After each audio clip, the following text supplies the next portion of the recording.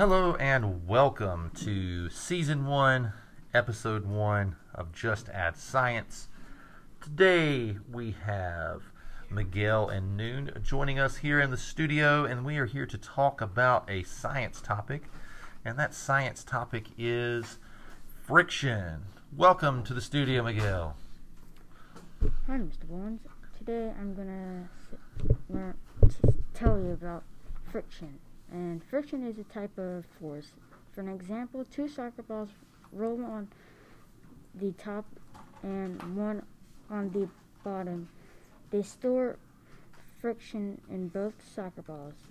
When they both pass by motion of the soccer ball of a solid surface, they both go to different directions by using friction. They both use the same speed to increase the friction. There are many types of friction: static, sliding, rolling, and fluid friction. Fluid friction is liquid occurs in fluid, which are liquids or gases. Static friction makes the object stops and makes it at rest.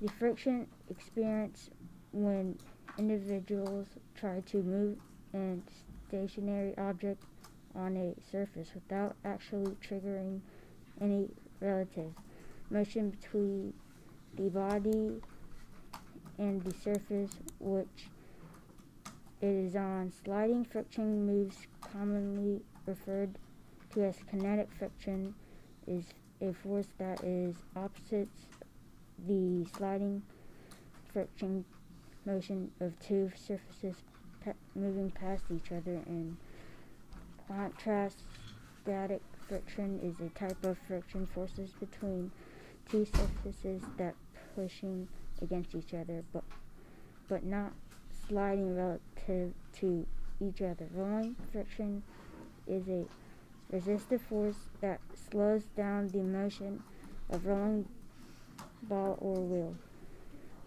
There are many types of forces in the world. If you roll a wheel on a carpet, then friction is made.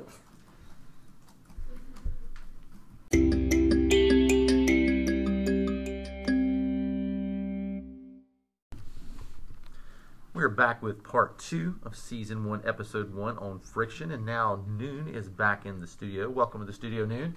Hi. All right, Noon, so I know that you are going to tell us a little bit more about friction. In the last segment, Miguel shared with us quite a few details about friction, that there's different types of friction and things. What did you learn? I learned about friction is that they slow things down, like a ball rolling down a hill and it stops at a center or anywhere at the hill. I think it is important to have things slow down. I think it's important that we understand friction. Probably the biggest thing that comes to my mind is like driving down the road. You want to be able to slow down if something important happens, right? I mean, if you are rolling the ball down the hill but the ball goes in the road and somebody's coming on that road, it's important for them to be able to use friction to slow down. Otherwise, it's going to be a bad accident. So what else did you learn about friction? I also learned about friction is that they also produces heat. Like when you rub both of your hands together, it burns up like matches on the end of the box. Oh yeah, so I haven't really thought about that as being friction, but when you strike a match across the edge of a box, you have the match head, which needs to have some sort of spark, and when you rub that across the box, and now that I think about it, that box is kind of rough, so it would give a little bit more friction, because I bet you probably wouldn't be able to strike a match just rubbing it across paper. Paper would be too smooth. That's cool. What else? That's basically all, but I still got more. Okay, so you learned a lot about friction. Thank you for coming to the studio. We'll end this today, and that is our episode on friction.